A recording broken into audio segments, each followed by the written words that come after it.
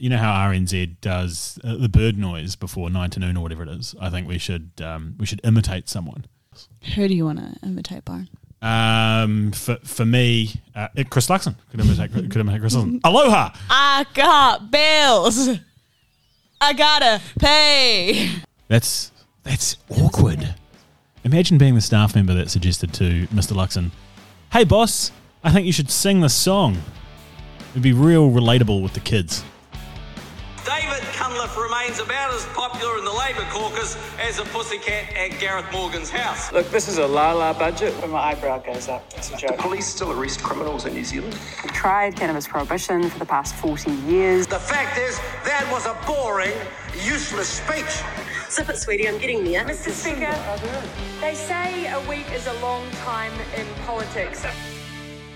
Hello and welcome back to the Iron Duke podcast, your weekly recap of all things policy and politics, where we run you through our peaks and our pits, interesting bits, and anything that fits from Aotearoa and around the globe.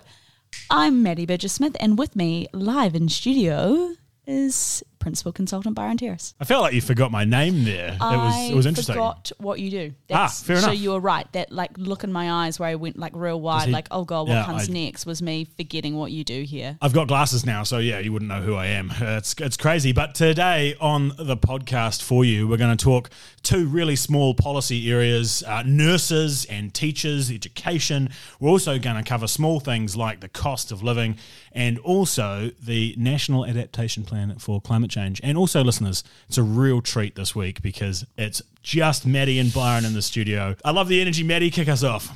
Look, I'm going to jump in with my pit of the week, and that is the cost of living payment. There's criticism the government's cost of living payment wasn't well enough thought through and is going to people who aren't even eligible. Millions of New Zealanders, well, just over 1 million New Zealanders in the end, getting $350 a week. Was there any real thinking that went into this policy at all? I'm going to kick off with people getting it overseas. Who cares? Honestly, it is such a stupid piece of policy that it doesn't even matter. Beneficiaries didn't get it. Arguably the people that need it most in our community, that squeezed middle that the Nats like to talk about, they didn't get it. IRD warned there were going to be a whole heap of issues. Revenue Minister David Parker has since said, oh look, they're just operational. It's not my responsibility. Inland revenue increasingly rely on sophisticated software to automate previously manual transactions. People who know that the details held by Inland Revenue are out of date should update them. He's thrown it back out there to the good people in IRD land to say, your problem, not mine. Mate, it's your public policy. Yeah. Your cabinet decided on this. Yeah. This was your dumb little treat to the New Zealand public that you just tacked on to the end of the budget. Take some accountability for the fact that everyone realises this is just fucking stupid. It's also like two payments of $116, so it's kind of like, well, okay, you might buy a tank of gas or like 2/3 of a tank of gas with that. And it's like, there's 800,000 people who are eligible for it, but, they didn't file a tax return, so they're not getting it. It's like, so what? Yeah, and isn't it automatic these days anyway? It begs the question, was this thought through? And I think it's a resounding... Totally, Byron. And my whole thinking is, sure, there's been a lot of policy over the last couple of years that's been pretty crap because it's been rolled out under pressure. But then you can look at stuff like the wage subsidy, which was actually very effective. And they came up with that over a course of a couple of days. This was announced in the budget, and yet this feels like it was come up with over a couple of days. So spend it on something wise. Don't let it have inflationary impacts. No, if you spend it, it's inflationary, full stop. Because it's just $250 million injected straight into the economy. Bury it. Bang. There you go. Bury it for your grandkids. But do spend it, because this is the funny thing, right? It's like, I do note the media discourse in and around this. Why is this payment bad, Because you are injecting a lot of cash over a very short period of time into an already overheating economy. What do you even spend $350 on these days? It's like, it's a weird amount of money. Like, it's a lot, but it's nothing. Well, it's 116 or whatever it is times 2 or 3. So you've got to save it up. You've got to make 2 savings. But if you're that squeezed middle or you're that low income family, you've got to use the cash now. You've got to use cash it next now. Pay. Sure. If for those that don't know, Maddy was actually a child voice actor for Cash Converters. And it will come back to bite me in the ass. That's okay. That's the pit of my life. What's your pit of the week? My pit of the week is the languishing malaise that our education system finds itself in. And I'm not necessarily referencing the controversies in and around Te Pukenga, the mega polytechnic reform. I'm actually talking about more basic things like that. I'm talking about secondary school. Attendance has suffered this year, and principals have warned that more children are regularly absent, often with the support of families worried they'll catch COVID in the classroom. We would expect it to be higher, so that's still 20% of the kids away potentially. And then you go into decile 1 schools, or equally index 375, it drops down in some places to only about 15-20% of kids are attending school regularly. That's 2 in 10. Thank you. You don't do percentages. I'm a fraction. That's right, because these kids aren't very good at numbers because they're not at school to learn. And the reason I think this is something that is bubbling away and is having a major, major, major effect on New Zealand, we just can't see it yet, is because all of these kind of issues in education are born when you enter the workforce. So some data for you, your data boffins out there. The Ministry of Education said, we've got this bit of a problem, so we should probably design a test to kind of benchmark where these kids are. So they designed a test in 2021 which had reading, writing and mathematics. As the New Zealand curriculum is refreshed, literacy and communication and numeracy demands will be explicitly woven across all learning areas. And they said, right, we better just, do a little bit of a sample cohort here. They found, 800 kids to do this, I think it was. This really basic test of Year 11 kids to say, where are you? This is where we think you should be. You should be able to pass this test. Everyone should be able to pass this test, pass-fail. And that should be the benchmark of literacy and numeracy. 1/3 of the kids failed the reading test. 1/3 of the kids failed the mathematics test. 2/3. This blew my mind. 2/3 of the kids failed the writing part of that. That can't write, basically. I'd be in that 2/3 though. Well, that's the problem, because you've come through our school system. It was only 3 weeks ago you graduated, wasn't it? Something like that. Gen Zs these days. Entering a public v private education conversation. So the Ministry of Education designed this test, found out, oh shit, we're actually training kids to be dumb. It's not good. It's not good. This is secondary school, by the way, people. When this was made public, the Ministry of Education had the balls to say, oh, don't worry about that. Nothing to see here. It's not a representative sample. Don't worry about it. You designed They this. took the sample. That's You took the hugely sample. embarrassing. How dare Do you know you what? say that? If they want a representative sample, what they should have done is not opt out of participating in the PISA testing. And PISA is spelt with one S, no Z's, listeners. It's a standardised set of tests that is run by the OECD, math, literacy, and it gives you an idea of where your education system stands within the OECD. In the same way that we rank a whole bunch of behaviours from an economy within the OECD, the government decided to pull New Zealand out of that system. Over the last 2 years, and the reason they gave, it's because, it's been a bit disruptive for our kiddies. It's been hard, lockdowns and shit. We don't want to place them under another 1 hour of testing. So we better not measure because we know the results will be bad, so we just didn't. Yeah. And if you look at New Zealand's PISA scores across literacy, numeracy and science, we have been on this really nice linear slide. Picture a graph from the top left down to the bottom right. That's our beautiful graph. It's terrible. The bar's pretty low if kids just aren't showing. That's the bare minimum. Get kids to attend the premise where we will provide the education. Yeah. We haven't even made it to the providing the education part. So the government set a target, really lofty target for attendance. Get this. They said, we want 75% of children to attend. That's 7.5 kids in every 10. That is their ambition. It's a disaster. This is a rolling maul, and the problem with education is that this ripples through the economy for generations to come. What do you think parents' role is in all of this? Because if a kid's staying home, someone else is accountable. So that's a really good question. One of the reasons there has been such high truancy in the last 2 years is because of the proliferation of working from home. So it becomes far easier for the parent to say, I'm not going to fight you if fair enough. Faking sick or whatever. Yeah, you had a sore stomach like this 2 weeks ago and I can't be bothered sending you to school. I'm here anyway, so bah. And so that's led to this kind of habit. It's like, it's quite easy to stay home. Parents, I'm told anecdotally, because you're not a parent. Because I'm not a parent, thank you, Maddy. They're kind of apathetic when it comes to the way that kids are learning these days. And if you can't afford extra tutoring, the results will speak for themselves. Your kids can't read and write properly, frankly. And that's a total disaster. So why would you send them to school? You just end up with this absolute apathy in our education system. Yeah, but kids need to go to school for a whole host of reasons, Correct. right? not just about learning, it's about being part of a team, learning to communicate with others, routine, and that is something that we're starting to see when you look at the next generation coming into the workforce. Turning up on time, learning all of that you don't know you're learning when you're there, but you've got to. And to all the parents out there listening to this, I really do hope that you are paying attention to your kids' learning, because it's really important, because overall, unfortunately, New Zealand is sliding, so keep an interest in your kids' education. Yeah, Byron just told you your kids are dumb. On to my peak of the week. Make us happy.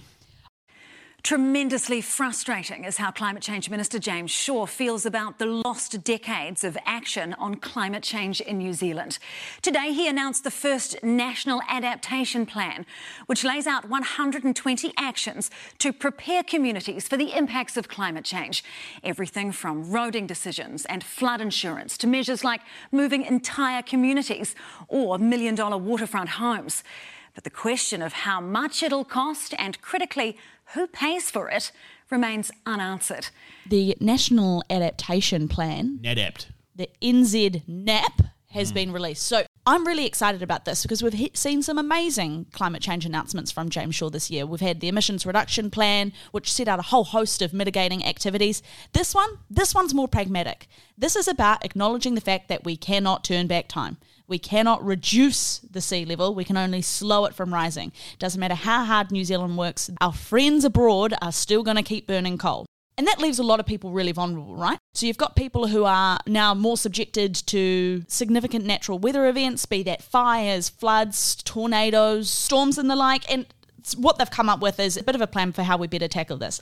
Ultimately, it's falling on insurers. What they're saying is, in the interim, make sure you're well insured. There may be a place for government-backed insurers somewhere along the line if a real insurer doesn't want to insure you. Oh, good. And they're also putting the call out to insurers to say, be a bit different in terms of how you think. Yeah, otherwise we'll just create a competition against you. We'll just enter the market. We'll just wade into the market with a EQC, but for sea level rise. What they're saying to insurers is when you're paying people out, pay them out on the condition that they need to build back better, or they need to build more resilient home, or they need to build their home in another place. Don't continue to allow people to make the same mistakes.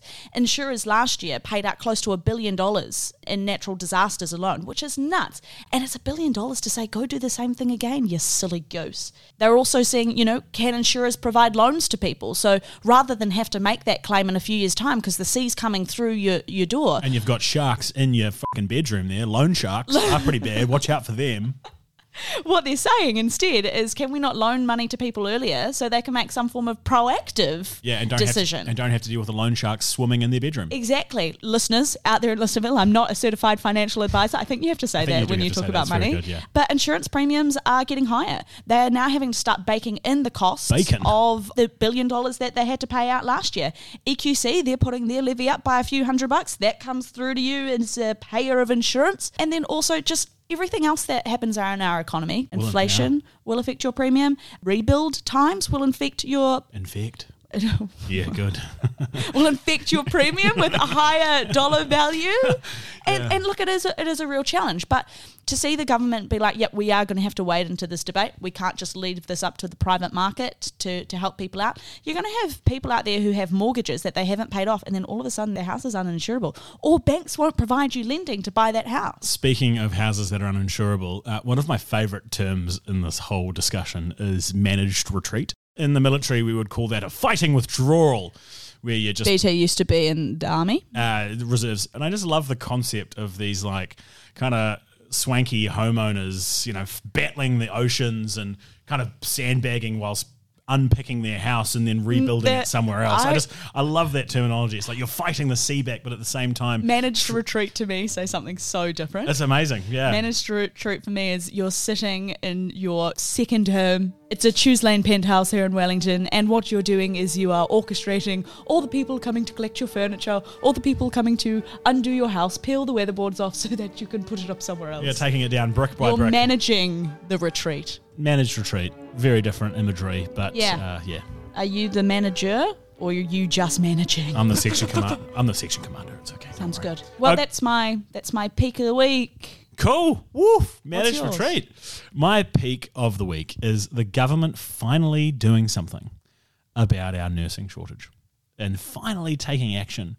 And actually, a couple of the things they're doing, I tip my hat at Andrew Little finally acknowledging that we are running out of nurses. He'll be so chuffed to hear that in New from you, Byron. Zealand. Yeah, no, well, it's good on them. Good on the government for getting in touch with Shortland Street, getting them to weave into their narrative.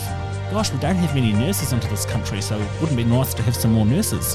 Migrant nurse. Yeah, Let's be friends with her. she wants to be here for 2 years so that she can be eligible for residency. What's that, junior doctor? Your salary while you're doing your bridging course is now being paid for the government? What a great government policy. And also, there's up to $10,000 for nurses to migrant nurses to complete their nurses registration in New Zealand. I think that's that's good. It's a considerable amount of funding that they're putting towards it. Yeah, and listeners, the amount of funding that they're giving to Shortland Street is undisclosed and commercially sensitive. So that is kind of a bit of a mystery. I'm the rival hospital show in New Zealand. Oh, no. I'm going to go to the taxpayers union over there. So the government taking this seriously is really nice to see. There are a couple of bits in here that kind of make me cringe a little bit, if you hadn't picked up on that already. The first bit is the minister said there's going to be dedicated support for health workers coming across from other countries by Immigration New Zealand. Immigration New Zealand doesn't have the capacity to provide support to its current people and migrants coming across the border. So how on earth is it supposed to fund itself, staff itself to provide dedicated support to the health workforce? Redeploy the COVID-19 trackers to track the well-being of migrant. We'll talk about that. That's been done. Good thinking, though. Great thinking.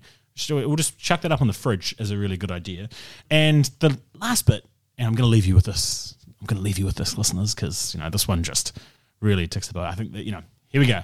On one side, Shortland Street, $10,000, pay for junior doctors to do their courses. Great stuff. I love that. Nurses are still not on the long-term skills shortage list for New Zealand. Say that. Yeah. I just want to kind of leave it with them. Do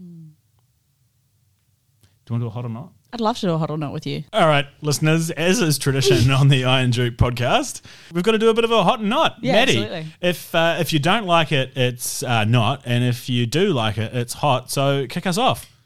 From the last 7 days, Jerry Brownlee, next Speaker of the House. Not. He's a bit of a has-been. Monkeypox. Oh, Jesus. Yeah, monkeypox. You know what? I'm gonna say not. That looks nasty. Lastly, this is more of a fact. 6% of parents are not vaccinating their newborn infants. Yeah, not. What the hell? Jeez. It's like a lot of parents. That's way more than I thought. 6 in every 100. Oh my gosh. Did you do a PISA score? That's brilliant. I love it. Okay, Maddie. I'm ready. Electric tugboats. Hot. Especially one's named Sparky, right? Hydrogen-powered buses. Absolutely. Bring them on. And lastly, for those Wellingtonians or people in QMU on State Highway 16 or whatever it is, potholed roads. Absolutely not. Nice. Really clear cut. Thanks for joining just the two of us, listeners. Really appreciate it. Stay warm, stay dry out there. We'd like to thank our podcast editor, Mr. Kai Selby, for buzzing out the swear words and us fighting with each other. As always, listeners, we'll see you next week.